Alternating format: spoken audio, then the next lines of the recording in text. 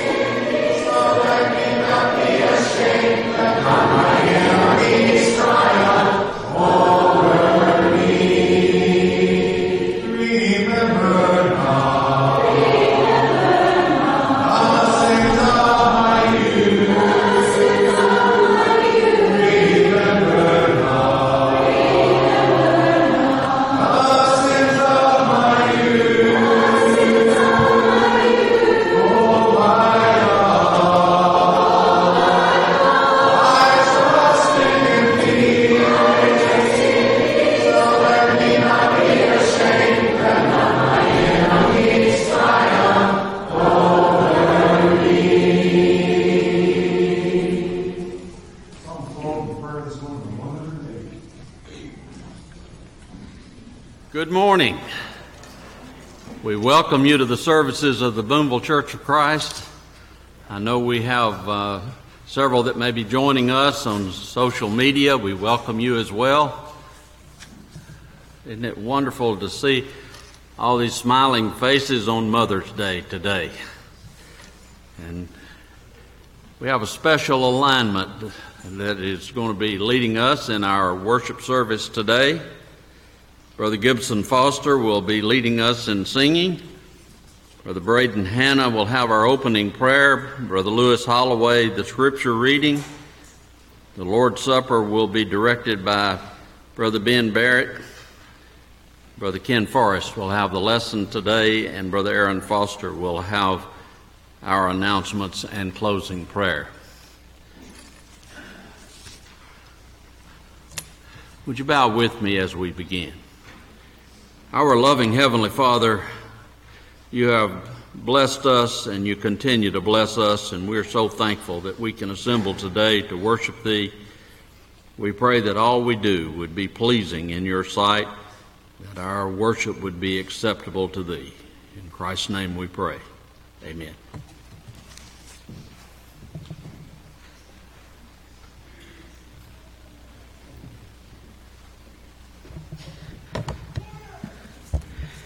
First off, I wanted to say Happy Mother's Day to everybody, especially that one right there. She's the best one out of all y'all. That's just my opinion, though. I don't know for sure. But mainly, I'm thankful for the opportunity to do this and lead worship with y'all. But I am going to need help today. I am a little hoarse, so please sing out with me.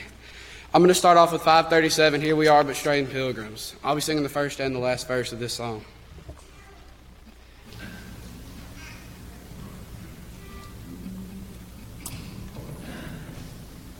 Here we are, but straying pilgrims, here that is often been. Until us on our journey still, we sing this wayside hymn. Yonder road, the rolling river, where the shining mansions rise. Soon we'll be our home forever, and the smile of the blessed giver gladdens all our longing eyes. Here our souls are often fearful of pilgrims lurking low, but the Lord is our defender, and He tells us we may go. Yonder road, the rolling river, where the shining mansions rise. Soon will be our home forever, and the smile of the blessed giver gladdens all our longing eyes. My next song will be It Is Well. I'll be be singing the first and the last verse of this song too.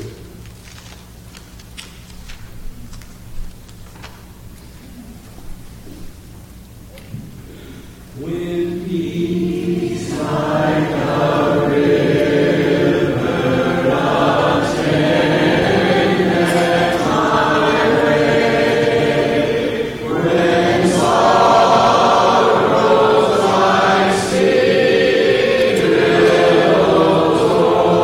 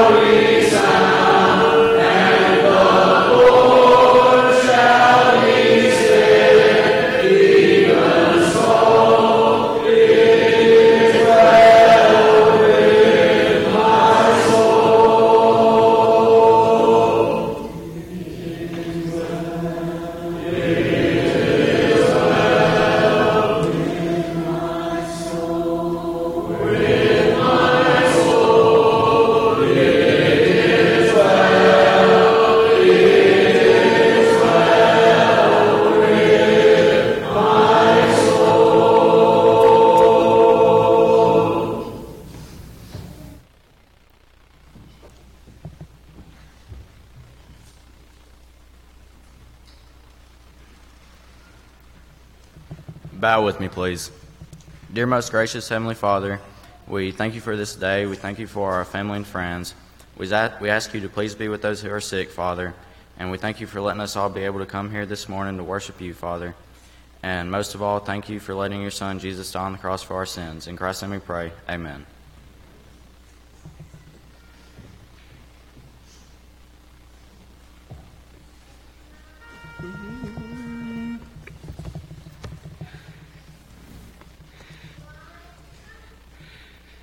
As I travel through this pilgrim land, there is a friend who walks with me. Leads me safely through the sinking sand to rise up Calvary.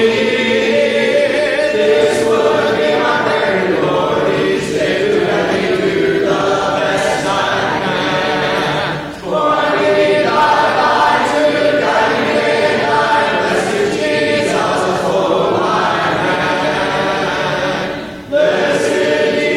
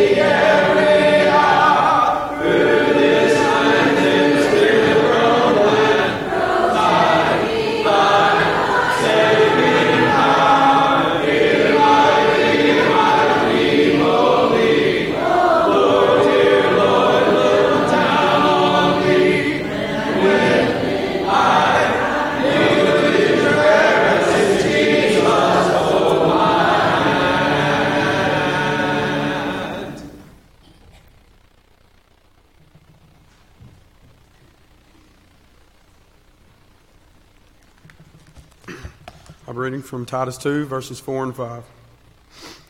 That they may teach the young women to be sober, to love their husbands, to love their children, to be discreet, chaste, keepers at the home, good, obedient to their own husbands, that the word of God be not blasphemed.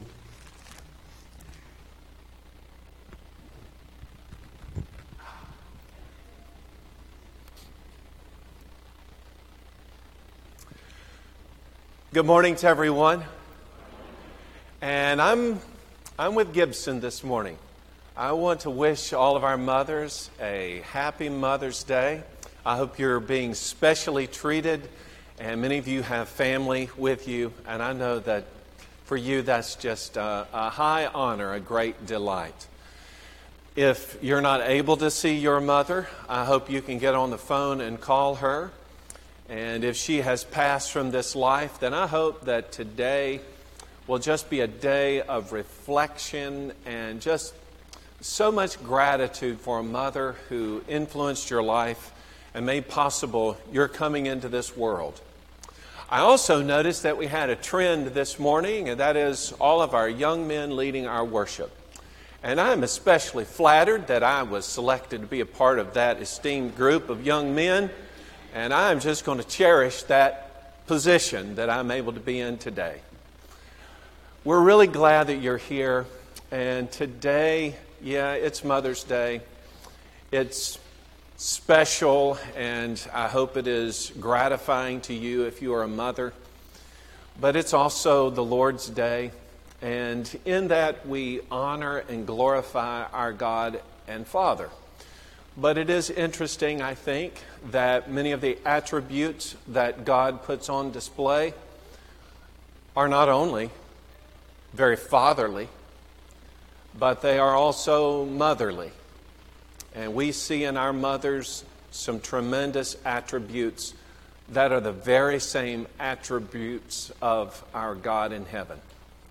So today, I'm going to talk a little bit from the text that was read for us a moment ago, Titus chapter 2. We looked at verses 4 and 5. I would just go ahead and give you a heads up that in verse 1, this is a part of what Paul considered to be a speech relative to sound doctrine. And that sound doctrine was being shared with two very special parts of the group that made up the Lord's church, that Timothy would be addressing the older men, and then for our text, that which he considered sound doctrine to be taught by the older women, who were responsible to admonish the young women. You get the idea that Paul's intention here is to be certain that every generation has an instructor, has someone who is vested with the responsibility of sharing important doctrines to be handed down from generation to generation. I trust that all of us have been beneficiaries of that we have had a special woman, whether it was truly a physical blood relative mother, or whether it was someone who stood in the place of mother for us, but there was someone who instilled in you sound doctrine. Today we're going to reflect on that and look at some of the things that God considers to be the ideal, the thing that our women especially ought to be aspiring to. Before we start, let's pray that God will bless us in this endeavor in our study of His Word. Please bow with me.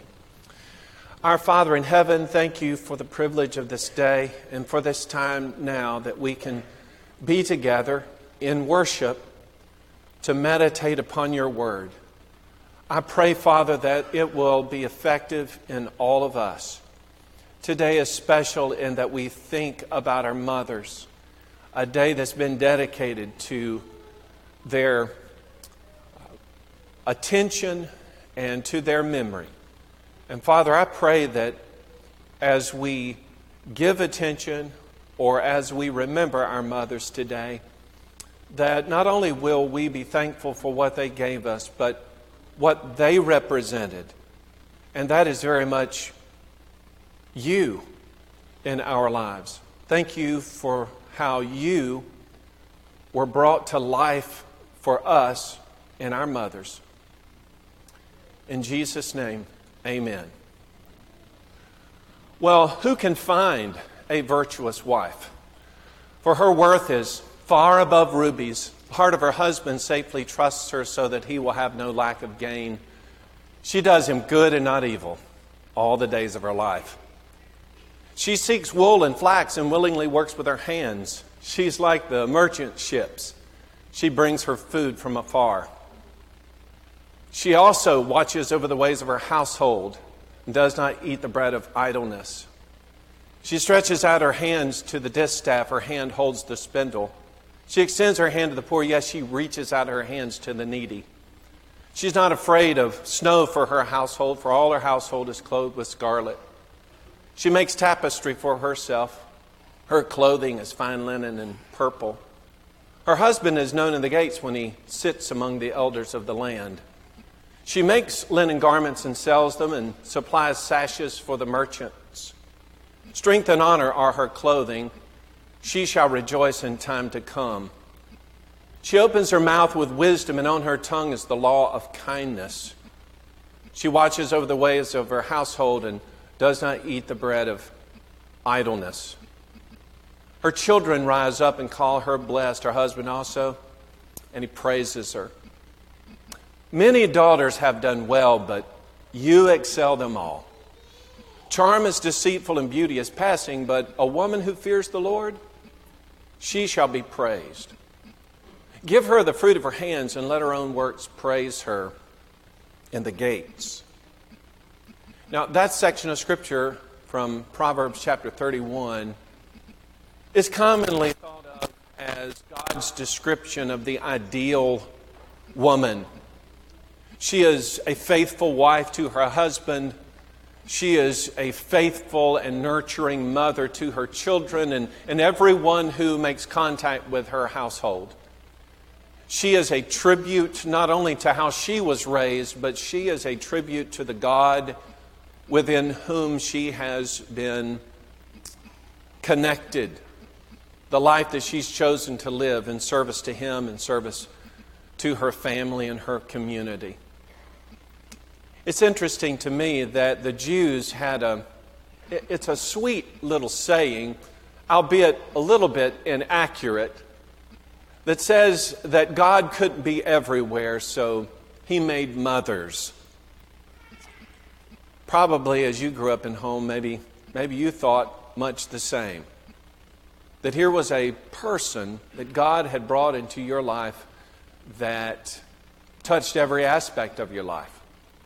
And that all through the years of your upbringing, she was there to provide care when you were injured and encouragement even when you felt like you failed.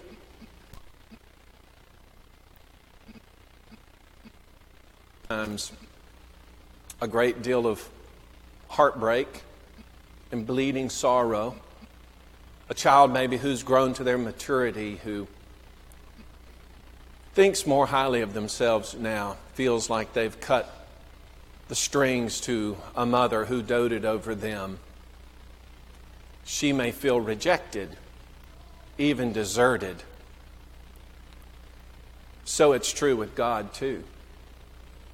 God's provided the wherewithal for our lives. He is that great nurturer. He is that great encourager, the provider for our lives. And yet so many times, just like a faithful mother, He can be rejected. He can be left behind. Does God break His ties with us when that's true?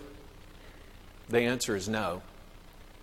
In Isaiah 49 and verse 15, God asks, can a woman forget her nursing child and not remember the child of her womb?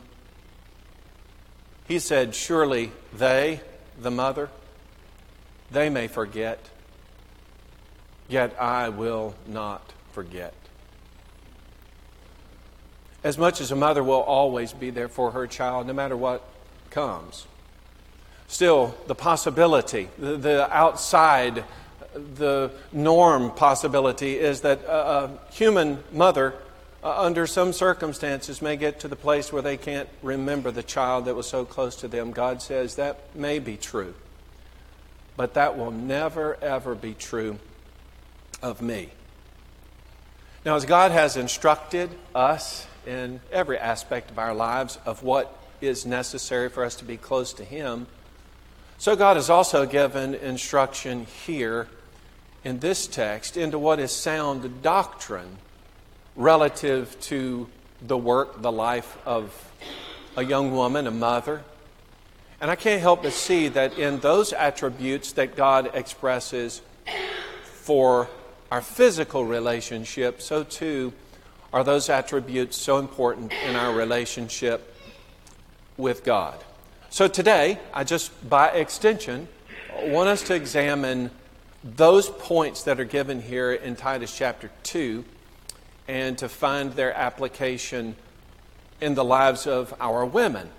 That is, God's expectation of them in a life of faithfulness to a husband and children.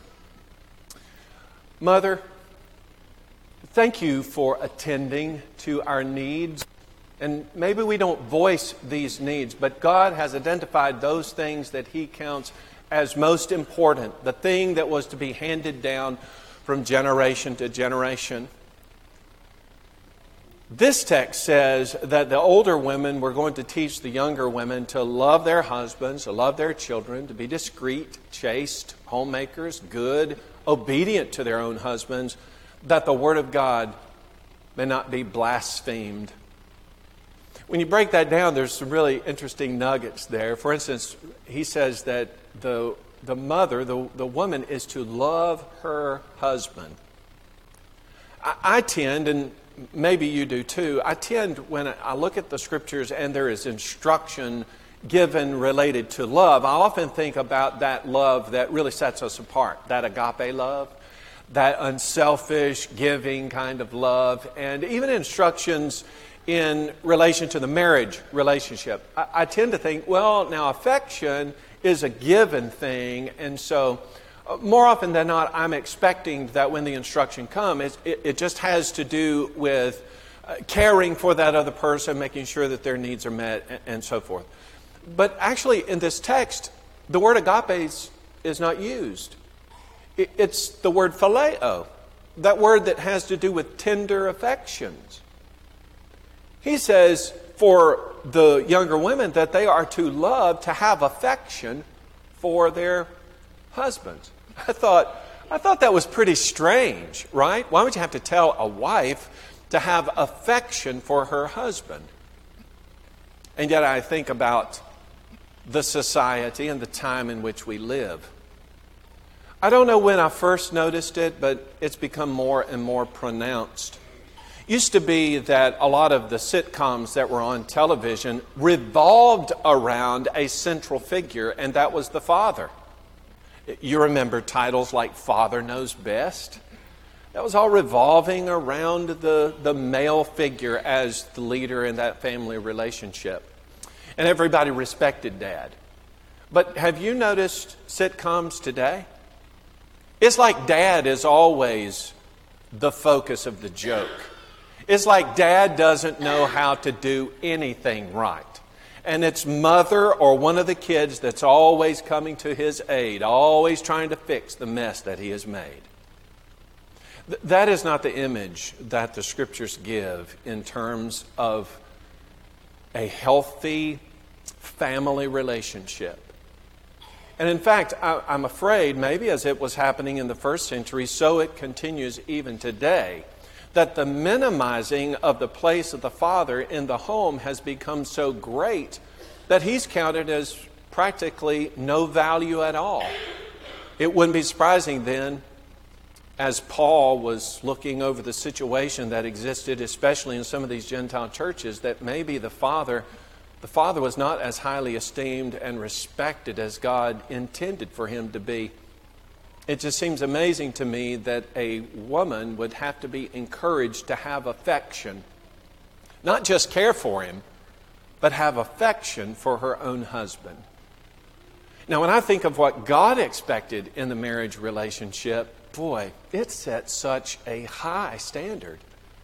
In Ephesians chapter 5, beginning at verse 22, it says, "Wives, submit to your own husbands as to the Lord. For the husband is the head of the wife, as also Christ is the head of the church, and He's the Savior of the body. Therefore, just as the church is subject to Christ, so let the wives be to their own husbands in everything.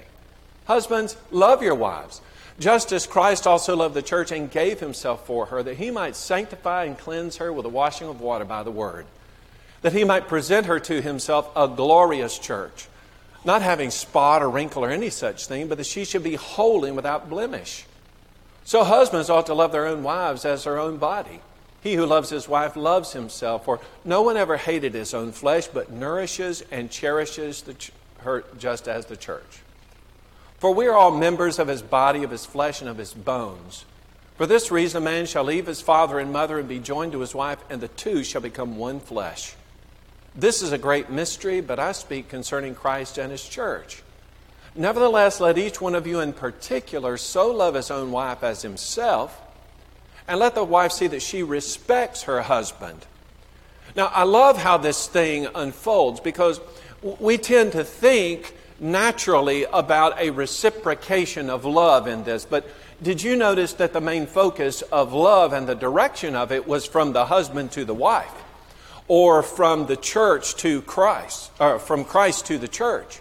And so the male figure in that relationship is showing the care and the concern for the wife figure. At the end, he sums it up, and I think this is the great application, that the husband is to love his wife, and that the wife is to show respect for her husband.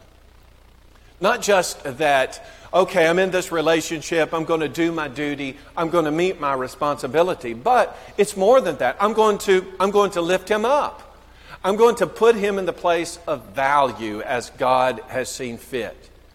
To me, that is the ultimate expression of affection, not just a learned or committed attempt to do the right thing, but actually to have emotion, a feeling toward the spouse. And by the way, who wouldn't love a husband in that way, who so loves and treats his own spouse? So, love your husband. Oh, okay, here we go. Love your children. Now, surely, everybody would assume you have affection for your children, right? And so, this must be that agape word, the one that has to do with caring for and so forth. But actually, it isn't in this place either. He uses the same word he did with the husband. To have affection. Again, when I read that, I'm kind of shocked. I don't know about you. I would assume, especially a mother, would have feelings of affection, not just responsibility, I'm going to care for them, but actual feelings of affection for the children. But understanding that many of these churches actually were coming out of idolatrous situations. They had at one time, maybe not very long ago, worshipped idols. So they've only recently turned to the true and living God and learning principles that maybe had never been introduced to them. In 2 Timothy chapter 3 and verse 3, there's an interesting word that's found there you don't find anywhere else. It's astorgos. That's the storge love, and if that doesn't mean anything to you, I'll tell you that the word storge has to do with the affection, the feeling of oneness and connection that we have in a family. Well, astorgos actually reflects the negative of that. He said that there were people in that time who had the reverse relationship. Naturally, I would think there is love for a child. He says these people are without natural affection. And so to the mothers, he's saying, look, I want you to genuinely have affection for your children. If that doesn't exist, then that's got to develop in you. And by the way, children, whether or not you say one word to them, children can discern by the way you look at them, by the way you handle them, just by your general demeanor, whether or not you really care about them. For mothers, at the very top of the list, be sure that you have affection for your husband and for your children. And then he says to be discreet. Sometimes when we hear the word discreet, we think, well, just kind of do things in secret, kind of along the... But that's not really what this word is trying to reflect. To be discreet literally means, in this context, to be of self-control, to have control over yourself. Now, what kind of things would I need control over? Maybe I need control over my thoughts. I mean, clearly, no one knows what's going on in our heads, so we need to be the first to take control of the things that are running through our minds. That would be true. Or we need to take control of our behavior. Be certain that the way we act toward other people is right. Or maybe the hardest thing to do of all, to be in control of our words. Used to be this idea of discreet would be, okay, I'm going to, have my little circle of friends that I confide in. I'll tell something to 2 or 3 people, and you know what you always say, now don't tell anybody, because if you do that, it's not gossip, right? But so I'm going to work with this little circle of friends. And you know what? If it was gossip, maybe one of your friends slipped something to somebody, and before you know it, that circle of 3 or 4 friends has now grown to 10 people who know about it, and you are horrified. But today, we have this thing called social media. Have you heard of it? Now, social media is this phenomenon where I don't just have 3 or 4 close friends. I might have, 700, 800 friends, 3,000 friends. You say, these are my people. You may not even know most of these people. They may be friends of your friends of your friends. Nevertheless, instead of having a circle of 3 people, now you have a circle of 3,000 people. And on that one fateful day, when you are irritated and you just want to tell somebody the way it really is, you type in those select 5 or 6 words that change everything. Because no longer has that 3 gone to 10. That 3,000 has gone to 10,000 to 1,000,000. Let's make a relation here. It's this old problem with the tongue, with communication, isn't it? To be discreet means to be in self-control. And I'm thinking the hardest thing to control is that tongue, the communication. In James chapter 3, beginning at verse 6, it says that the tongue is a fire, a world of iniquity. The tongue is so set among our members that it defiles the whole body and sets on fire the course of nature and is set on fire by hell. For every kind of beast and bird, of reptile and creature of the sea is tamed and has been tamed by mankind, but no man can tame the tongue. It is an unruly evil full of deadly poison. For with it we bless our God and Father, and with it we curse men who've been made in the similitude of God. Out of the same mouth proceed blessing and cursing. These things ought not to be so, my brethren. Wow. Older women teaching the younger, be discreet, be self-controlled, and be chaste. Another word for chaste would be pure.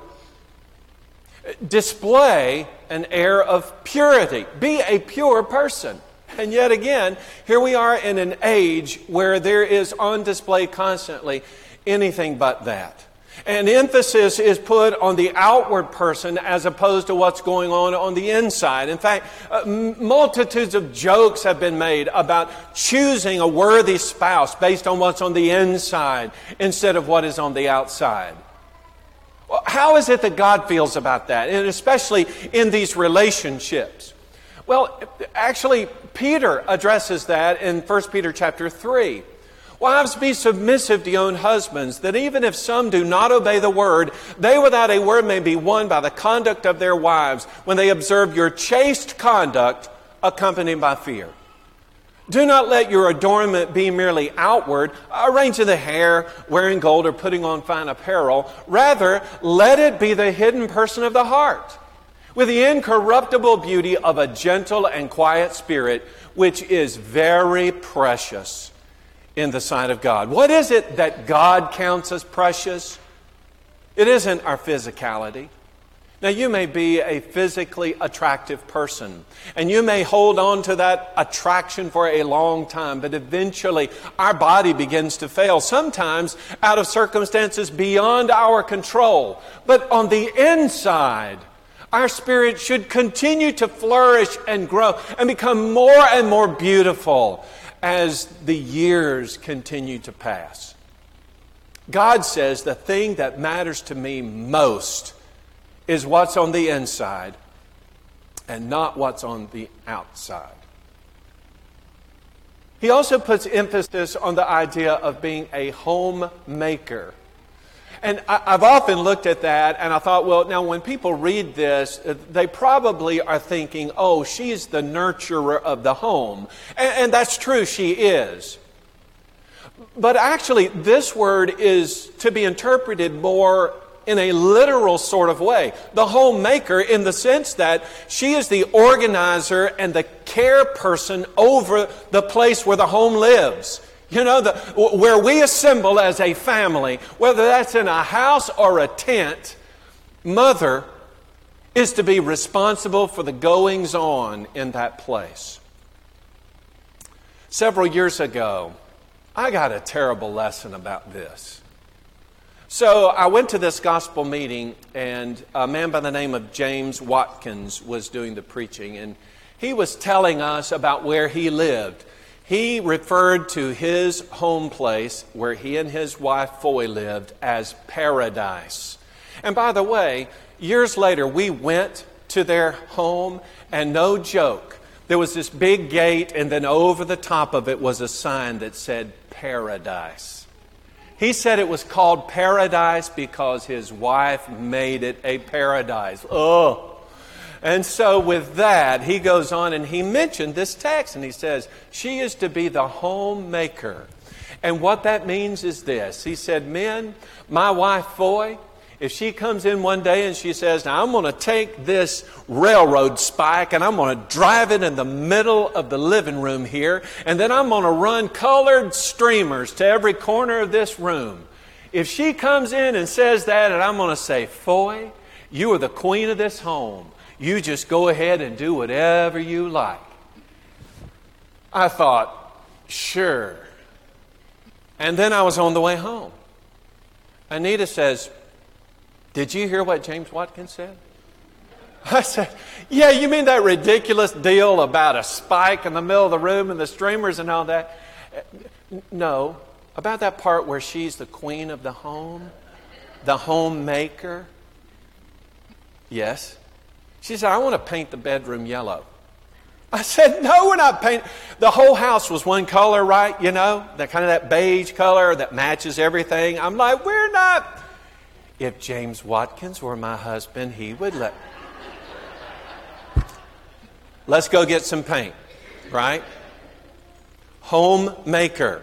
Not just that she is a loving, doting mother, but that she literally and actually is in charge of the care and the things that go on in the home.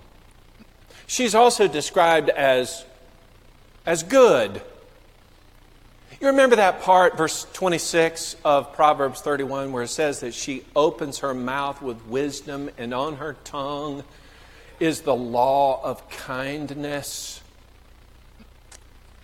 You know, there are all kinds of women in the world. But a mother is one who is going to set kind of an environment in the home that's going to be conducive to the proper bringing up of those children. She's going to set an example that those children are going to follow. Now, I've heard lots of parents in frustration say, I wonder why my kid acts that way, or why my kid talks that way, or why. And at the root of a lot of it has to do with what they've seen in the home. It isn't always a result of what you have done or what you've taught them, but maybe it's the result of what you haven't taught them or haven't addressed with them. A mother's intention in that home is to be good. Romans 12 verse 2 says not to be conformed to this world, but to be transformed by the renewing of your mind, so that you may prove what is that good and acceptable and perfect will of God. You and your action in that home are proving for those children what is that good and acceptable and perfect will of God. And that wife is to be submissive to her own husband. And I like the way the text says her own husband. Not somebody else's husband. Her own husband. They are in a relationship where God has ordained very specific roles to be played. They are equals, but they have roles to play. I say equals because I carry you back to the very beginning. Genesis chapter 2 and verse 18. At that text, you have woman being created, and God's intention for her is that she's to be a helper comparable to him. And you've heard probably the old illustration that she wasn't made from his head, that he might have a domain over her, to oversee her in a dominant sort of way, or to be feet from her feet so that he could trample over her, but from his side, right? So that they could be equals walking this life together. That's the idea. But in 1 Corinthians chapter 11 and verse 3, we also see a kind of a hierarchical estimation of things. For instance, we learn in that text that the head of man is Christ, the head of woman is man, and the head of Christ is God. There's a lot of equality described in those relationships, even between Christ and God, but there are roles that are to be played and recognized. And in this text, the idea is for the wife to submit, to fall under the purview of her husband, not just any man, but her husband. That's what we read, wasn't it, from Ephesians 5 and verse 22. Wives, submit to your own husbands as to the Lord. In the same way that I would submit myself to the Lord, that same recognition of position, so I would do in the marriage relationship. And then he takes it a step further and he says the reason that we would do all these things, these matters of sound doctrine, the reason that we would do them is so that the Word of God is not blasphemed. Now again, I find that notion itself unusual because, wait a minute, how am I blaspheming the Word of God by not living up to the standards that He's laid out here?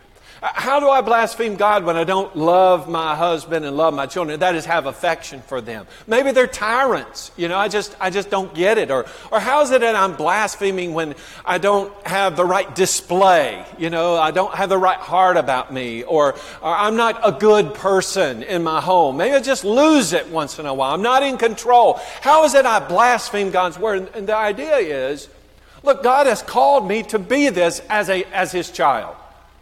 And so if I'm not living according to the expectation of God, then I am in effect blaspheming or bringing into question the very statement of God. I'm not fulfilling God's best in me. Jesus said it for all of us, not just for the women. In Matthew chapter 5, verse 13, He said, "You are the salt of the earth. But if the salt loses its flavor, how shall it be seasoned? It's then good for nothing but to be thrown out and trampled underfoot by men. You are the light of the world. A city that's set on a hill cannot be hidden, nor do they light a lamp and put it under a basket, but on a lampstand. It gives light to all who are in the house. Let your light so shine before men that they may see your good works and glorify, not blaspheme. You see the connection? Glorify your Father in heaven. I'm just going to thank you, mothers, for attending to our needs this way. And then I also want to thank you for sympathizing with our hurts. I already mentioned it. I'm going to bring it out again. That mother is the queen of the home. And when she is in that home, that place that she has organized and made suitable for her husband and her children whom she loves, when she is there as queen, there is love and joy and peace, long-suffering, gentleness, goodness, faith, meekness, temperance. Many of those attributes reflect what we noted as sound doctrine a moment ago. But did you notice those are also the fruit of the Spirit from Galatians 5 verse 22? So here is a woman in her home who just by the very nature of her relationship with her husband and her children are embodying the very best attributes of God. Many a man went out into the world looking for great success, but it didn't really come. And when he was finally beaten up for his efforts, lost most of his friends, maybe even his family, and his faith nearly gone, and entangled in sin, feels as though he's come to the end, where does he go? Many of those men go right back home. Go right back to their mother. You ask someone who is incarcerated, who's been there for a while, what is the greatest regret? And sure, it may be that they will regret the crime that resulted in them being incarcerated. But more often than not, if not first, quick after that would be the disappointment that they brought to their own mother. Why is that true? Because mother is the one who thought the best in us, who tried to bring out the best in us. And even when we stumbled, she's the one who always held out hope that things would get better. And so there also is God. God is known in 2 Corinthians chapter 1, verses 3 and 4 as the Father of mercies and the God of all comfort. When life chews us up and spits us out, where do we go? Many of us look to God as a tower. So when that storm is raging in our lives, when we feel nearly defeated, we want to run to God because He is our refuge and our strength. And we find a period of solace and encouragement, peace. We're able to rejuvenate and we get our strength back and our confidence returns. But so many, even in that transformation, begin to feel self-assured again, and they'll leave that tower. They'll leave God behind. They'll venture out again on their own until the next storm arrives. Don't be like that. Be like that dutiful son or daughter who remembers the mother who instilled in them these great principles that we've considered here today, and who always thinks the best, who's always looking for the bright future. Remember our God, who gives attention to His children, that even if a mother would forget, He never will. In the Christian home, the mother is the emotional spark plug.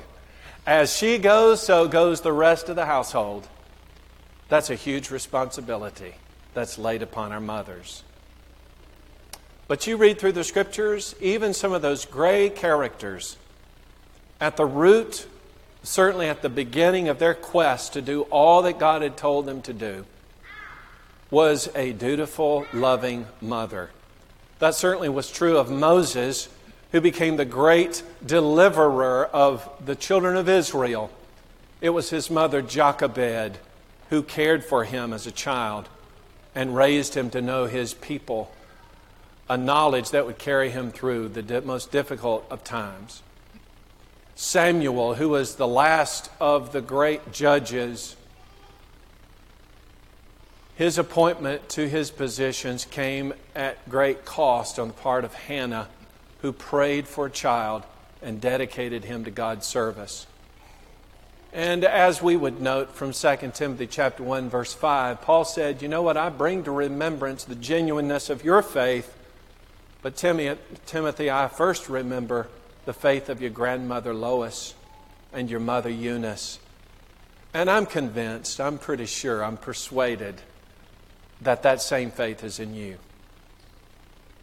How about you?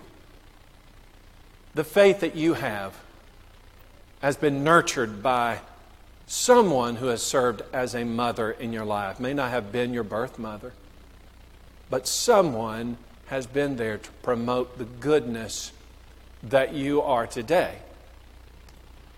Be certain that you live out your life in such a way as to reflect that.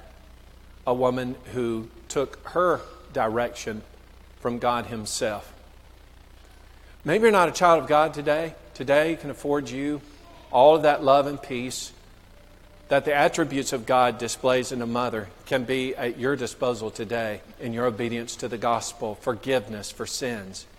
So if you believe that Jesus Christ is the Son of God and you're ready to confess that faith, to turn away from sin and repentance, today you can be buried in water and have your sins washed away by the blood of Jesus. You'll rise in newness of life and you'll have a new family, and we'll love you and offer encouragement and peace to you. If there's anybody today who needs to respond for any reason, now's your opportunity. Why don't you come if you need to while we stand together and sing.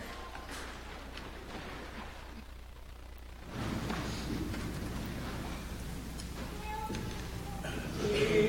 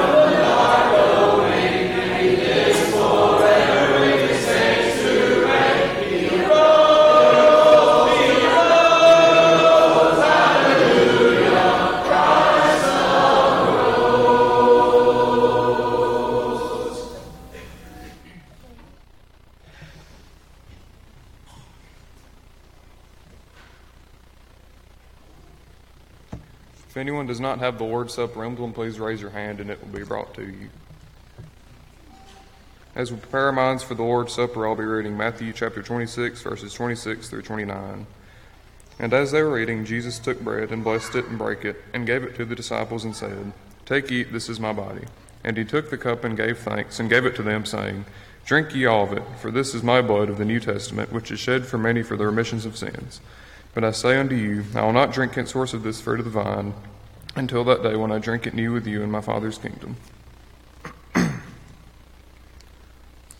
Let us pray. Dear God, as we take of this bread, please help us to remember how it represents the body of Jesus and how he died on the cross for us. In Christ's name, amen.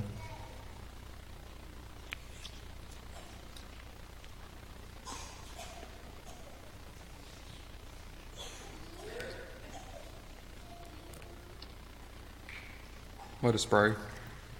Dear God, as we take of this cup, please help us to remember how it represents the blood of Jesus, which was shed for us on the cross, for the remission of our sins. In Christ's name, amen.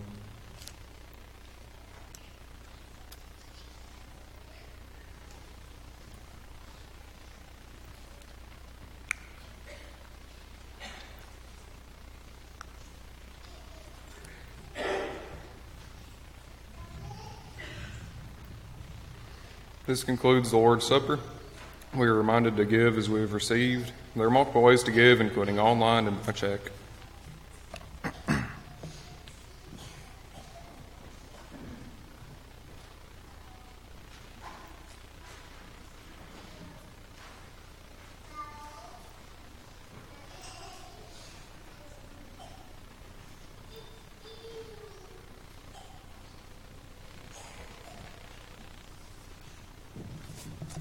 We have a few announcements as we close this morning. First off, of course, we want to say Happy Mother's Day to everybody. So glad to get to see so many people, so many mothers, and we're so thankful that you're here. We had, it was reported this morning, there was 131 at the early service, and then I was given a number of 201 here in our service this morning at the 10:30 service. We also, if you'll notice on your bulletin, there are so many people that need your prayers and need us to support them this week. So please remember all of those that are on the prayer list. I won't go through those names, but I hope you'll grab your bulletin and make sure you take that home so you can serve these individuals and pray for them. Also need to make sure that we announce the senior, what we typically kind of call the Senior Sunday, which is next week. And it's a little bit different because the seniors will be here at the 8:30 service. They'll be here at the 10:30 service. But in between, they'll be down in the annex. So they'll have tables set up. And so we'll hope all of you will come between 9:30 and 10:30 during those times. If you come to the 8:30, then just go down there and see them and support them. If you're coming to the 10:30 service, get here early so you can go down there and greet them. They're going to be here all morning, so they don't need to stay here till 12, okay, after that service. So please remember that next week, and let's support our seniors.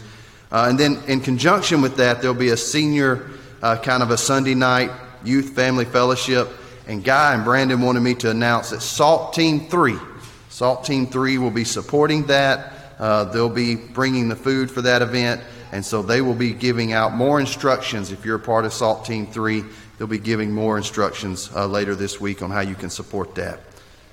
If you're a part of the Golden Circle, FHU Associates, there's several gospel meetings. Please look at those announcements. But the last one I want to make is I walked in the door this morning, and boy, Rick Warner had the biggest smile on his face. And I thought it's because he saw me, but it wasn't just because he saw me. He said that he was a great granddaddy. And Becca and Bonnie are, I think, great. Becca, you hear me? You are a great aunt. And I know y'all are so proud. Charles Allen was born last Friday, and everybody is doing well. So if you see the big smile on Rick's face, you know why. And you can tell him congratulations.